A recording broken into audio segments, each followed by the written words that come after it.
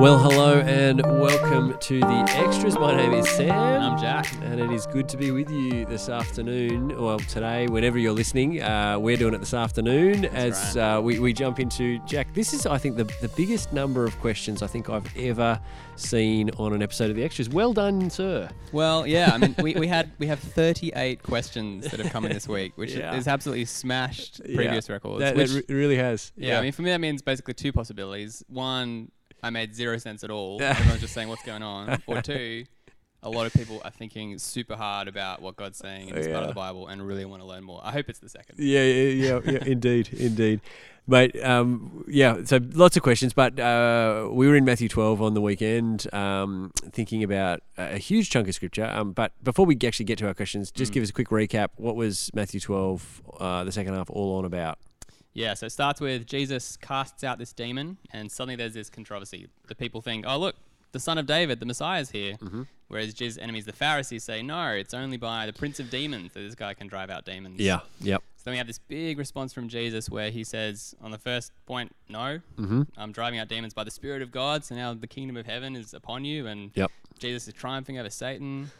And he has this line about the blasphemy against the Holy Spirit, this thing that will not be forgiven for those who respond to Jesus with this particular way. And we'll get to that. Got a few questions on that one? Just one or two. Yeah, and Jesus calls us all to think about what is it that our words, what we speak, what does that reveal about our heart and how we're responding to Jesus? Yeah, okay, nice. And all in the context of Jesus' huge work by the Spirit and a rejection of him, and that sort of calls into focus, I guess, this question of where you're standing with rejecting or accepting Jesus. Yeah. Are you with me or against me? That's the question he leaves us with. That's the big question. That's right. Okay. Well, let's dive in. We've got, even though there are 38 questions, we've tried to group them, and hopefully if you've asked a question, we don't read your specific wording out. We've tried to sort of capture them up under a few headings that sort of capture the main themes of the questions that have come in this week. So yeah, that's right. We'd love to get to everything eventually, as in specifically, but we'd be here all day. That's it. For your sake and ours, we'll 100%. Summarize a little. That's right. And so if you feel like we haven't quite got the nuance of your particular question, I'm speaking for Jackie, but I'm sure he would love it if you came and had a chat to him about that. But for now, let's get in. So verse 27, there's a couple of questions about Jesus seems to imply that the Pharisees themselves have been driving out demons, and a couple of people asking about this. Can you elaborate on that idea? What is the deal with the Pharisees driving out demons? Is that mentioned elsewhere in the Bible, and where do they get the power to do that? Yeah, great question. I mean, Jesus almost glides past it, and we're kind of like, hang on a second, you're saying not just Jesus drove out demons, but other people did as well? I think there's at least one other place where you see something similar in the New Testament, in Acts chapter 19, when Paul is in Ephesus. Verse 13, there are some other Jews who went around driving out evil spirits. And there's this little interaction where some of the Jewish exorcists try to drive out demons by Jesus, and the spirit, the evil spirit says, no, I know Jesus, I know Paul, I don't know you guys. Anyway, so there's another place where you see this kind of thing happen. Yep. And so the question is, well, we often talk about Jesus' miracles show that he's the spirit-empowered Son of God, but what about the Pharisees? Because that's not who they were. What were they doing? Yeah. Where do they get the power? I take it in the end it's from God. He is the one who can cast out demons. I take it that the Jewish people, the Pharisees who were involved in this kind of ministry, were in some sense relying on God and asking him to free this person in front of them from the power of demonic possession. And God says, yes, I will do that, and I will drive out the demon from you. So I don't think it necessarily tells us that there was anything super significant or spiritual about those Pharisees. It, again, points back to the power of the God who empowers them. Yeah, nice. Yeah, that exorcism is ultimately done by God's power, not by any other power. That's right. So Jesus he's not unique in that he casts out demons, but there's something about the way that he does it in his own power and in his authority. That kind of thing is unique. As God himself. Yeah. Yeah, nice. Okay, so moving on from verse 27 into verse 28, if Jesus is God himself, as we were just talking about, why then does he need the power of the Holy Spirit to come upon him?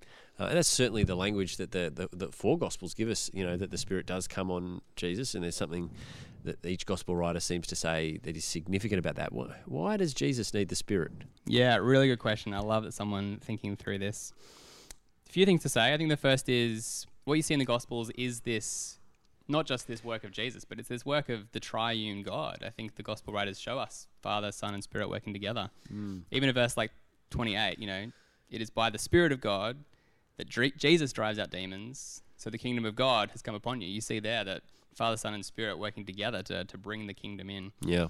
The fact that Jesus is anointed by the Spirit, I mean, that tells us a few things. First is it puts him in continuity with the Old Testament. You see in the Old Testament how God's Spirit rushed on first the judges and then the kings, those people who are the leaders of God's people. Yes. The Holy Spirit signified them in that kind of way. And Jesus comes saying, yeah, he's the next in that line, and he's the capstone of that line of Spirit-empowered kings. It also tells you something about Jesus' humanity. He's the man who is the kind of perfect embodiment of what it means to be man. And you know, I think that we were talking about this a bit earlier, weren't we, with the Spirit of God.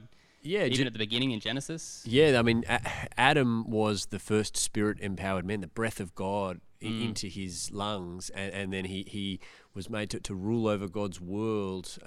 That didn't all go so well for Adam. He rebelled against God. But Jesus, I think, by being the sort of the perfect final Spirit-empowered man, shows us how humanity should have been. And actually, it's remarkable the kind of authority that Jesus has over creation. It's perhaps hinting at actually how humanity was intended to be, but is not because of our fall. Yeah.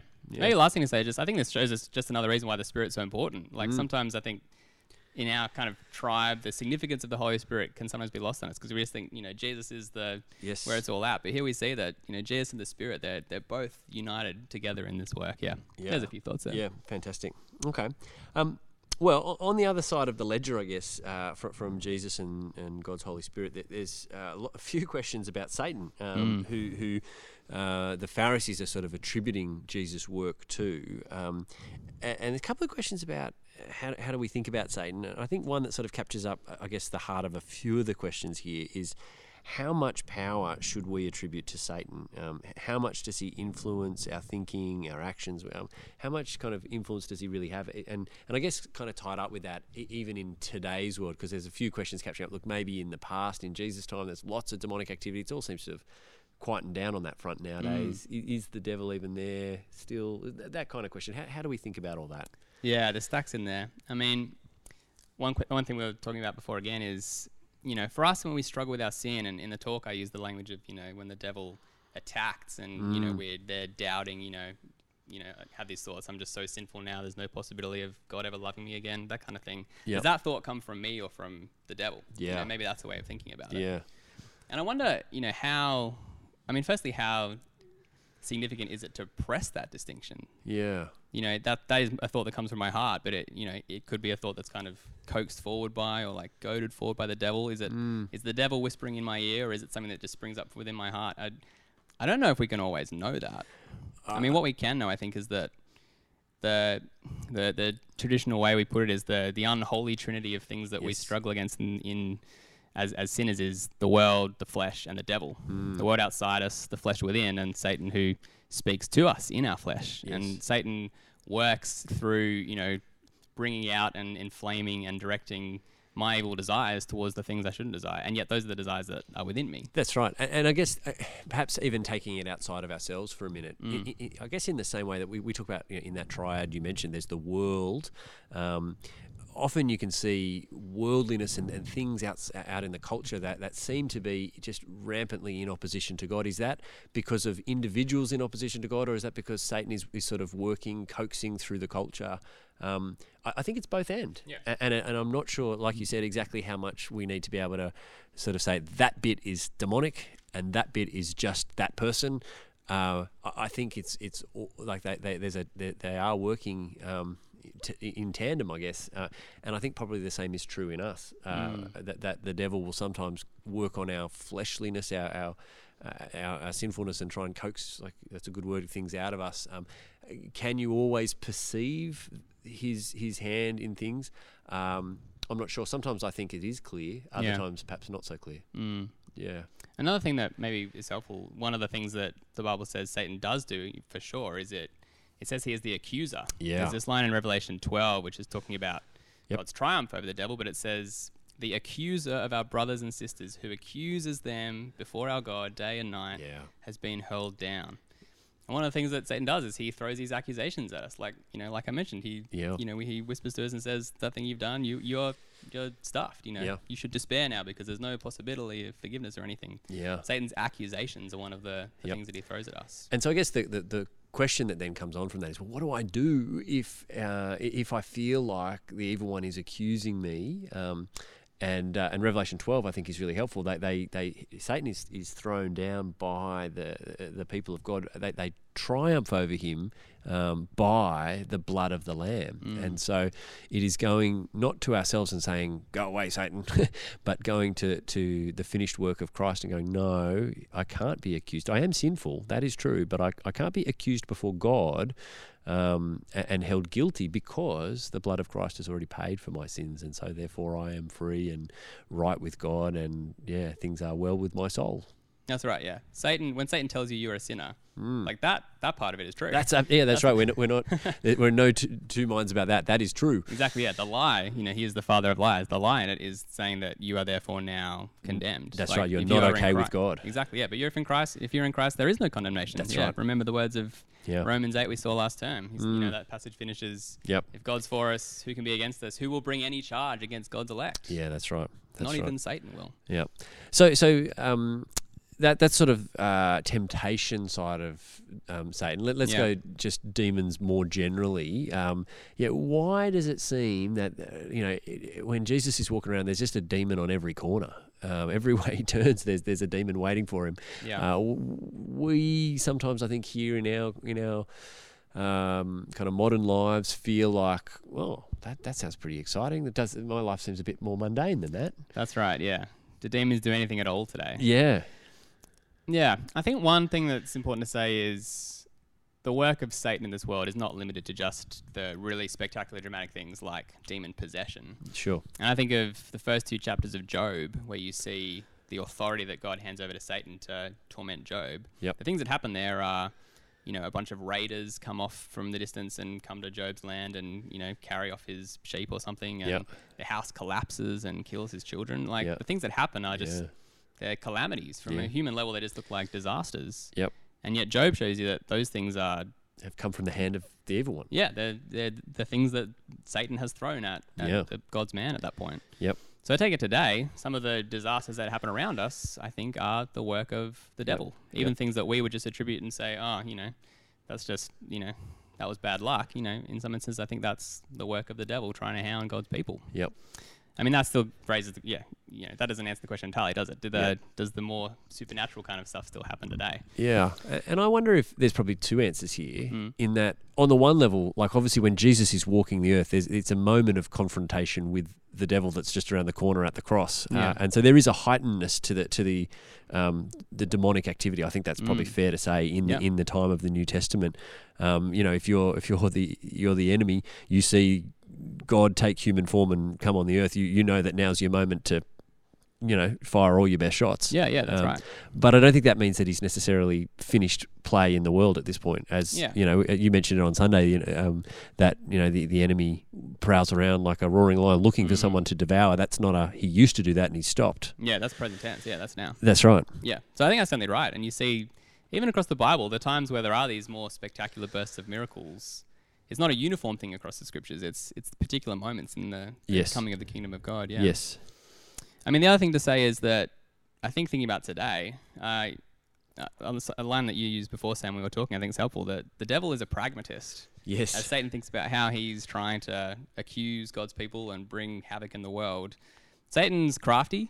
He doesn't work the same way in every culture. I think he's been around a while and he's worked out how to cause kind of maximum havoc in different cultures. That's right. And his goal is that people don't trust in God and his promises through Christ, and he will do whatever works. And so in a fear-based culture, he'll manifest in very tangible ways to keep you in fear so that you keep on worshipping your idols such that you don't turn to Christ because you're scared to. But in a non-fear-based culture, perhaps more material-based culture, he'll work through material things so that you keep on trusting in your idols and don't trust in Jesus and turn to him. It's the same goal executed through pragmatic means. That's right, yeah. Seems like one of the best things Satan can do in the modern, skeptical, supposedly enlightened West is to kind of go incognito and play a pretty closed hand. That seems to be one of the best things he can do to exert his authority in turning people away from Jesus. And my interactions with those who are serving God on the mission field in other cultures,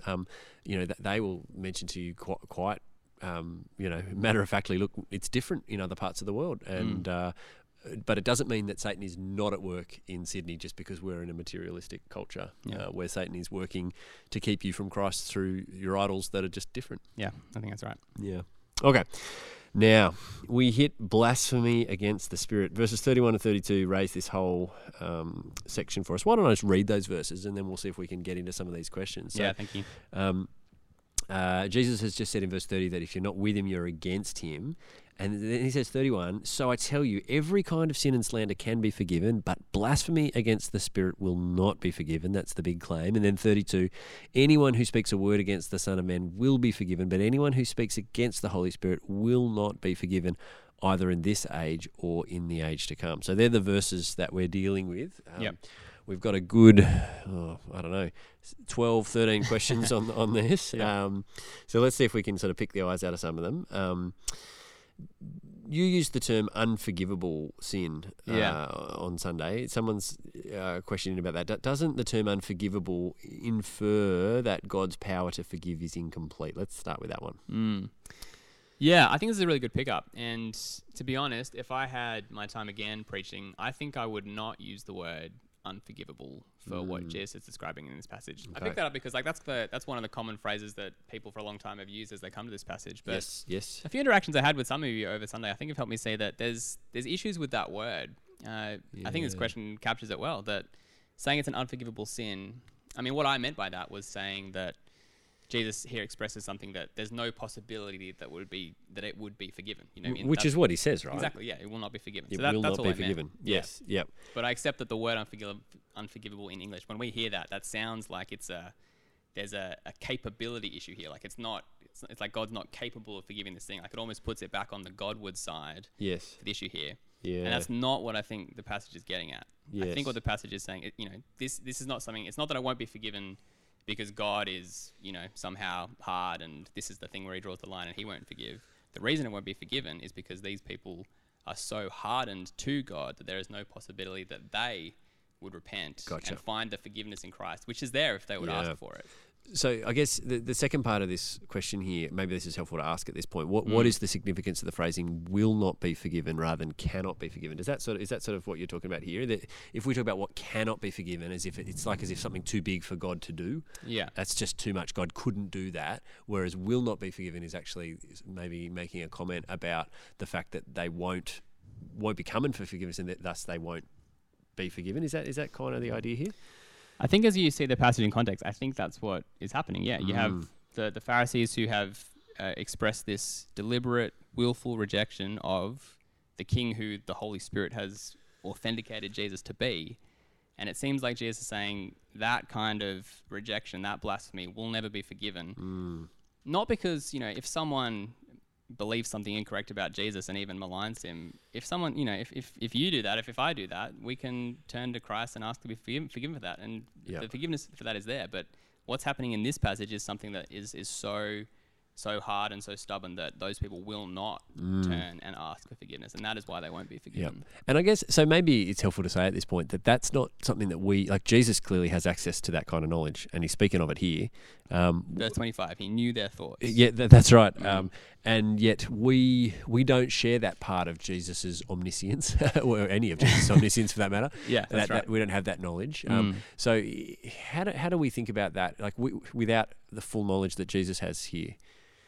Yeah, so as I've thought about this, I think seeing it from, trying to see it from kind of the Godward perspective versus the human perspective, I think clarifies it a little bit. So for us in our human perspective, as we look at the other people around us, after a passage like this, you can kind of see why you get the idea that, now I can look at other people and wonder, have they crossed the line? Have they done this thing, this thing that means they won't be forgiven? Yeah. I don't think that we will ever get to the point where we know that about someone else. And we'll get to this in a second with the example of Saul, the one who, persecuted Christians and opposed Jesus to that extent. And even he could be forgiven. For us on the human level, there's always the possibility that someone's unbelief can be overcome by the work of the Spirit and they can repent. What I think this is saying is that from the Godward perspective, at the end of time, from the kind of God's eye view, when we look back on someone's life who rejects Jesus and finally ends up being condemned. Yes. I think Jesus is saying, like, you'll be able to look back at that person's life, and that for people like these Pharisees, there may be this moment where for them, like, this was where the kind of line was drawn in the sand. Like, humanly speaking, up to this point, they were still, they hadn't made up their mind on Jesus. But from this moment on, they are so hardened against him. Yes. That they will never come back. Yes. And that's a hardening perhaps they've done themselves and that God has done to them. Is that? I think in the sovereignty of God, that's kind of it's always a both and. I think that God sort of confirms them in their hardness and almost revokes the possibility that they would be coming back. And I can kind of see that. We didn't get to this on Sunday, but as the passage goes on, like the very next thing that happens in verse 38, some of the Pharisees and teachers of the law said to him, "Teacher, we want to see a sign from you." Which just I find remarkable. After what Jesus just said, like Jesus just cast out this demon. He's just told them, "You've rejected me in such a way that you're never coming back." And they say, "We'll prove it. Like, show us the sign." Like, look at what Jesus just done. Like, they that's are right. so hard. And then Jesus says, "A wicked and adulterous sign they ask for a sign, but none will be given it except the sign of Jonah." He said, like, he kind of confirms them in their hardness and their unbelief. And we'll kind of get to that more in this coming week as we get to the parable of the sower. Indeed we shall. Okay. So let me just ask a couple of these. See, we might have already covered them. If a non-Christian does blaspheme against the Spirit, then later become a Christian, can that be forgiven? I think we've sort of covered that in this. I think it's still clarifying to talk that through. Yeah. Okay, go. So if someone, the question says, if a non-Christian does blaspheme against the Spirit, then later becomes a Christian. I think that's the problem. I think that's something that will never happen. That's right. For a non-Christian to blaspheme the Spirit means that they have entered this state of complete and utter rejection from which there is no possibility that they would ever become a Christian. So this is something that wouldn't happen. If someone rejects Jesus and later realizes they had it wrong and God opens their eyes and they do embrace Christ, then they never blaspheme against the Spirit. Someone who blasphemes against the Spirit would never get to that point where they repent. I think that's what we're trying to kind of get across. Yeah. That's helpful. Okay.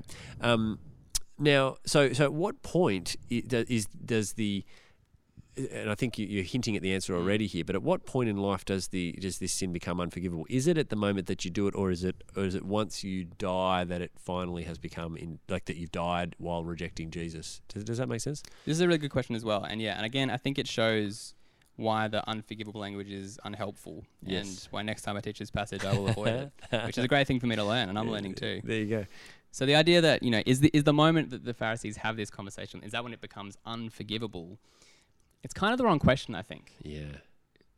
Unforgiveness is like the default state. Like when we sin, there is now something that needs to be forgiven. Like, yes, you are now unforgiven because you have wronged God, and it's now kind of up to him to forgive you if it is his will. Yeah. So in a sense, like, yes, the moment they do this thing, it becomes unforgivable. Like that's always the case with sin. But the issue is with this sin, Jesus is saying it will never get to the point where these people repent from this and even ask for forgiveness. So in a sense, the permanence happens now. And we'll ask going on from that point, but not because it's somehow this is the unforgivable thing. Like they haven't been forgiven because they haven't asked for it and they never will. Yeah, that's right. This is confirmed that they never will. Yeah, I think that's right. Okay, yeah, very helpful. All right, now there's more we could say there, but let's push Plenty on more, for time's sake. Into some questions about the Son of Man, because in amongst this kind of comment. Where he says if you blaspheme against the Spirit you'll not be forgiven. Yet he seems to say that if you blaspheme against the Son of Man, against Jesus, that you can be forgiven. Why the distinction between why is it okay to blaspheme against Jesus but not the Spirit? Yeah, another massive question. One possible reading is Jesus is saying the Holy Spirit is more important than he is. So if you wrong Jesus, you can be forgiven, but not the Holy Spirit because he's where it's really at. Yeah. I take it that's not what Jesus is saying. Okay. I just don't think that fits with the rest of what the Bible reveals to us about the Holy Spirit and Jesus and how they relate as, equals in God's glory and everything. Yep. So it's not saying that.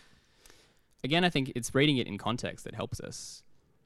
When we see the word Holy Spirit here, we're reading that against everything else that we've seen in Matthew about the Spirit. And I drew out a few of those things. It's, Jesus is anointed with the Spirit at his baptism. It's right now, Jesus says he's driving out demons by the Spirit. It seems to be that the response to what the Holy Spirit has revealed about Jesus, to blaspheme that, I think that's the blasphemy against the Holy Spirit. So it's not so much maligning the person of the Spirit versus the person of the Son. Okay. It's maligning the Holy Spirit and what he has done in testifying to Jesus as the divine Son of God. Yeah. Versus blasphemy against the Son of Man, which also needs to be unpacked. So okay. Son of Man, that's the title that Jesus uses to present himself to the world in the Gospels. And Son of Man in itself, it's quite a cryptic title. Yep. Like many of you listening will be familiar with that passage, Daniel chapter 7, where this figure called the Son of Man presents himself to the Ancient of Days, and the books are opened, and he's there kind of as this exalted human being, like sitting on the throne. Like that's a massive... Yes. And that's important. Like that's a big part of what Jesus is saying. Sure. But Son of Man is also this really generic phrase throughout the whole Old Testament, which just means a human being. So the prophet Ezekiel, again and again, God calls him Son of Man, and it just means like, you know, like a child of Adam. That's kind of the sense, you know, in the Narnia books, right? Like that's just a human being. Yep. So when Jesus comes along and says, I'm the Son of Man, I think you're mostly hearing that as I'm a human being with this kind of weird exalted overtones of Daniel 7. But it is a very cryptic title. Like Jesus doesn't turn up and say, I am the Messiah. He says, I'm the Son of Man. And I guess it is through the Spirit's testifying that he is God's anointed king, that is that part of the reason that Jesus is making the distinction here? I think that's right. So to blaspheme the Son of Man, I think, is to reject Jesus in the way he's presented himself in his ministry. Like if you rejected Jesus as he goes around Galilee and, you know, teaches and that kind of thing in a more naive sense, that can be forgiven. But if you reject what God the Holy Spirit is saying about the person of the Son by testifying to him through miracles and showing him to be the Messiah, that's a much weightier thing, which will not be forgiven. Okay. So again, like I think I gave it's rejecting Jesus, knowing full well who he is. I think that's my summary of it. Yeah. Okay. All right. What about Saul/Paul? You know, we're talking blasphemy against the Spirit. Paul seems pretty willful as one of the Pharisees in rejection of Jesus, persecuting Christians, killing them, locking them up. It seems that he claimed that Jesus is not who he claimed to be, but yet he gets forgiven. How does that work? That's right, I mean, particularly given that Paul is a Pharisee. Yes. You can see why that's relevant here. Yeah. Part of the answer is, I think, the Pharisees, like we hear Pharisees and we get used to thinking they're just like this big group who are, you know, just this whole band of characters who are all utterly opposed to Jesus. That's not quite right in the picture the New Testament presents. Like there were a lot of Pharisees, and it seems like they're not all the same. You know, someone like Nicodemus is also a Pharisee, but he ends up turning to Jesus in John's Gospel. So they're not a monolithic group. Yep. So when I say the Pharisees, you know, this passage isn't talking about all Pharisees, I think. You know, the particular little group of Pharisees who were there on the day with Jesus, I think they're the people who are in the firing line primarily. Yeah. But still what you say is right. Like, Saul opposed Jesus in some pretty serious ways. I mean, he was killing Christians, and Jesus told him, you know, why are you persecuting me? Like, he was clearly opposed to the work of Jesus. Yep. But the fact that Paul turned to Christ and became one of his followers, I think shows you that he didn't blaspheme against the Spirit in the sense that this passage in Matthew teaches us. Yeah. So I think that's clarifying as well. It's not just any opposition to Jesus. Like Jesus says, because blasphemy against the Son of Man will be forgiven. I take it that in some way, Paul was ignorant as he persecuted Jesus by persecuting the church. And does he say something like that at some point? That kind of rings a bell. I'm not quite sure. But Jesus's ignorance and unbelief could be overcome because he had not yet blasphemed the Spirit to the extent that we're talking about in Matthew 12. He does say, because I acted in ignorance. I'm just trying to think where that is. Part of me wants to say that that's when he does it in 1 Timothy 1, but I don't. I can't remember off the top of my head. Anyway, okay, that's really helpful, mate. Thank you. We'll push on, change gears a little bit here. One of the other points that you made on Sunday was that you had this lovely little line that the lips are the window to the soul. Someone's asked the question: How does verse 34 work alongside Matthew 15, which says that these people honour me with their lips, but their hearts are far from me? It seems like that their lips are not the window to the soul. Yeah, this is such a good pickup, and someone clearly reading Matthew as a whole and putting things together. Fantastic question. Yep. And I get what you mean. Yeah, these people honour me with their lips, but their hearts are far from me. This seems to say there's a distinction and a disjunction between the lips and the heart at that point. Yeah. So, I mean, these things are both true, so it's up to us to think through them and think about how they, complement each other rather than contradict each other. Yep. When you see the Matthew 15 verse in context, so he's quoting Isaiah, there's this way in which the people of Israel honoured God with their lips, and I think back in the context there, it's, they're giving kind of lip service to the law and going through the rote with the sacrificial system, going through the what's the phrase I mean? Anyway, they're doing it, doing it the outward form of it. Yeah. And yet their hearts are far from God. Yep. So the issue here is hypocrisy, I think. So their lips, they're kind of saying the right thing, and yet they're at odds with it internally. Sure. Even for again, chapter 15 in Matthew, it's Pharisees again. Yep. And even here, there are other words that the Pharisees are saying that kind of expose the true condition of their hearts. So Jesus tells them, this is where the Pharisees, they've been saying whatever might have been used to help the money they should have been using to honor their father or mother is devoted to God, and so they don't honor their father and mother. Yep. So there are things they're saying that show that their hearts are far from God. So even they are not consistent. And the fact that we have, if your heart is far from God, you can at times say the right thing, but your life more broadly will testify to the fact that your heart is far from God. Yep. Yeah. I hope that helps a little bit. Yeah, no, it does. That's great. All right, home straight. Last two questions. So on that theme of kind of what you say, you made some comments about empty talk, kind of chatter about meaningless stuff. People are just sort of wrestling with that a little bit. You mentioned the example of chattering about, a footy team or something like that. Yeah. Someone's made the point. Look, my concern about this is that I find people who only want to talk about serious, deep things painful to spend time with and poor evangelists. And I think having a sense of humour and being able to engage in small talk is essential for getting to know people. I wonder if the passage is more about good/evil intention rather than about the actual words. This is a really good comment. Yeah, I really appreciate this. And if I had another 5-10 minutes with you on Sunday, I would have drilled into some of this as well. Yeah. I found it a really hard thing to give a quick example of, this idea of empty talk, because I think that the context of our words really matters. And I think you can say the same thing, the same set of words in some instances may be empty and meaningless, in some instances may be good. So there's a whole thing to think through there. Yep. So is small talk bad? No, absolutely not. I mean, in some instances, like, I think this question really brings it out, right? Like, sometimes small talk is a way of expressing love and concern for people in a way that helps you get to know them, and that might ultimately help you lead to deeper things. But even if it doesn't, that's part of warmth for another person. That's a good thing. Yeah. I guess Jesus' point here is that ultimately even it will be judged, such that that nothing, not even what you might consider just, that was just a bit of chatter, it will come before God's judgment. So be mindful about it. Exactly. Yeah. And the point here is, it's not that every word you say is bad, it's that every word you'll give an account for. That's right. So even the little things will be scrutinized. Yeah.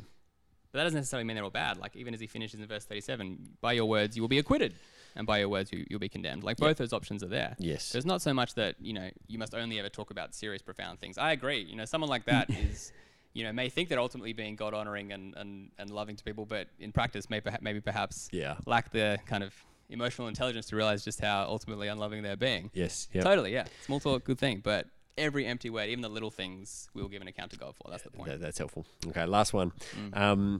This is more of a general comment. Someone said, look, I often find it hard to understand what Jesus is saying in the Gospels. And I find that the words of Jesus are sometimes pretty cryptic compared to Paul, etc. And it is hard to read and really bring into the heart what Jesus is saying.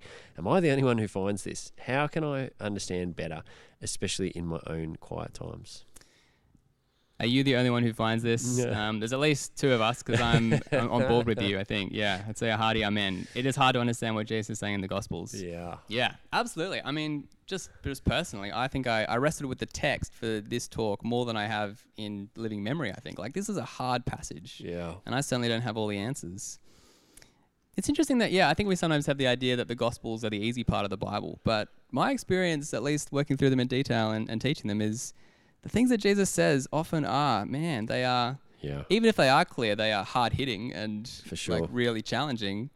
And often they're quite cryptic. And again, we'll get to this more on Sunday coming, that even Jesus' parables, we kind of think of parables like they're, cute little stories to help make his point clearer. But that's not how Jesus sees his parables. 100%. As we're going to say. Yeah, that's what it's exactly where we're going this Sunday. And I guess in that light, Jesus gives you some assurance, though. He says that the secret of the kingdom has been given to you. Yeah. To everyone else, it is confusing. So there is especially with a lot of the Gospels, there is a veiledness to them. But we have the secret of the kingdom. We know where the story ends, and we can interpret what Jesus says in light of the end. Yeah. And that means for us, the Bible is understandable. It's not that it's opaque and cannot be understood. Yes. We believe that the Scripture is clear. Like, the clarity of Scripture is a doctrine we hold dear. But the clarity of Scripture doesn't mean that all the Scriptures are equally clear and are all easy to understand. Yeah, that's right. They're understandable. They're not necessarily easy to understand. Yes. And so there are some passages of the Bible which are going to be harder to understand, and that means they take work. But that's kind of the answer. Like, don't give up and think, it can be tempting to say, just chuck this in the too hard basket. Look, I gave it a go. It's too tricky. No, like we want to honor God and listen to what he has to say. And sometimes that means we're going to have to wrestle and keep wrestling and keep working at it. So I hope that you'll, keep thinking through this passage. And if you have a brainwave and God shows you what it means more clearly than I've explained it, come and tell me, because I'd love to hear that too. In terms of some practical tips of helping, I would say three things very quickly. One, read with others. We help each other understand stuff. Two, pray and ask God. Maybe it should be the other way around. And three, get some helps. I found one of the greatest thing was when I was first starting to read the Bible was that a friend of mine gave me this book. I've still got it. It's called the Wilmington's Bible Handbook. It's just got a little comment on every passage of Scripture. It's a thick book, actually. And I'd read the passage and then I'd read the little comment. I'd go, that helps me a little bit. And there are plenty of good helps out there if you are struggling with a particular part. Absolutely, yeah. One last practical thing I'd say, for a book like Matthew, reading it in context is so important. I hope you've seen that even as we've wrestled with this question. It's not just little isolated sayings that you can work out on their own. You need to read what Matthew says in the flow of the book. So read the chapter before and read the chapter afterwards, and just have a crack at trying to put it together. I think that'll help you to work through it as well. Awesome. Jack, we'll leave it there for today. Thank you for your work. Very quickly, where are we heading next Sunday coming? I was thinking maybe I could ask you that. You're going to be preaching on Sunday. Ask away, yes. Yeah, what are we looking at when we come back? We are looking at Matthew chapter 13. We're looking at the first 23 verses, I think, off the top of my head, which is the parable of the soils. And looking at the fact that I guess it's answering the question, if Jesus is who he says he is, and as God's Messiah, and he speaks this message of the kingdom, why is it that more people aren't changed immediately by that word? Why is there opposition? Why is there this kind of rejection that we've just been talking about? Jesus explains it to his disciples by means of the parable of the soils. So that's what we're looking at. Looking forward to it. Yeah, sounds good. Yeah, it should be a great part of Matthew to get stuck into this week. Nice one. Good. All right, we'll leave it there, mate. Thanks for all your work. Thanks for all your questions, everybody. And we'll see you at church on Sunday. See you then. Bye-bye.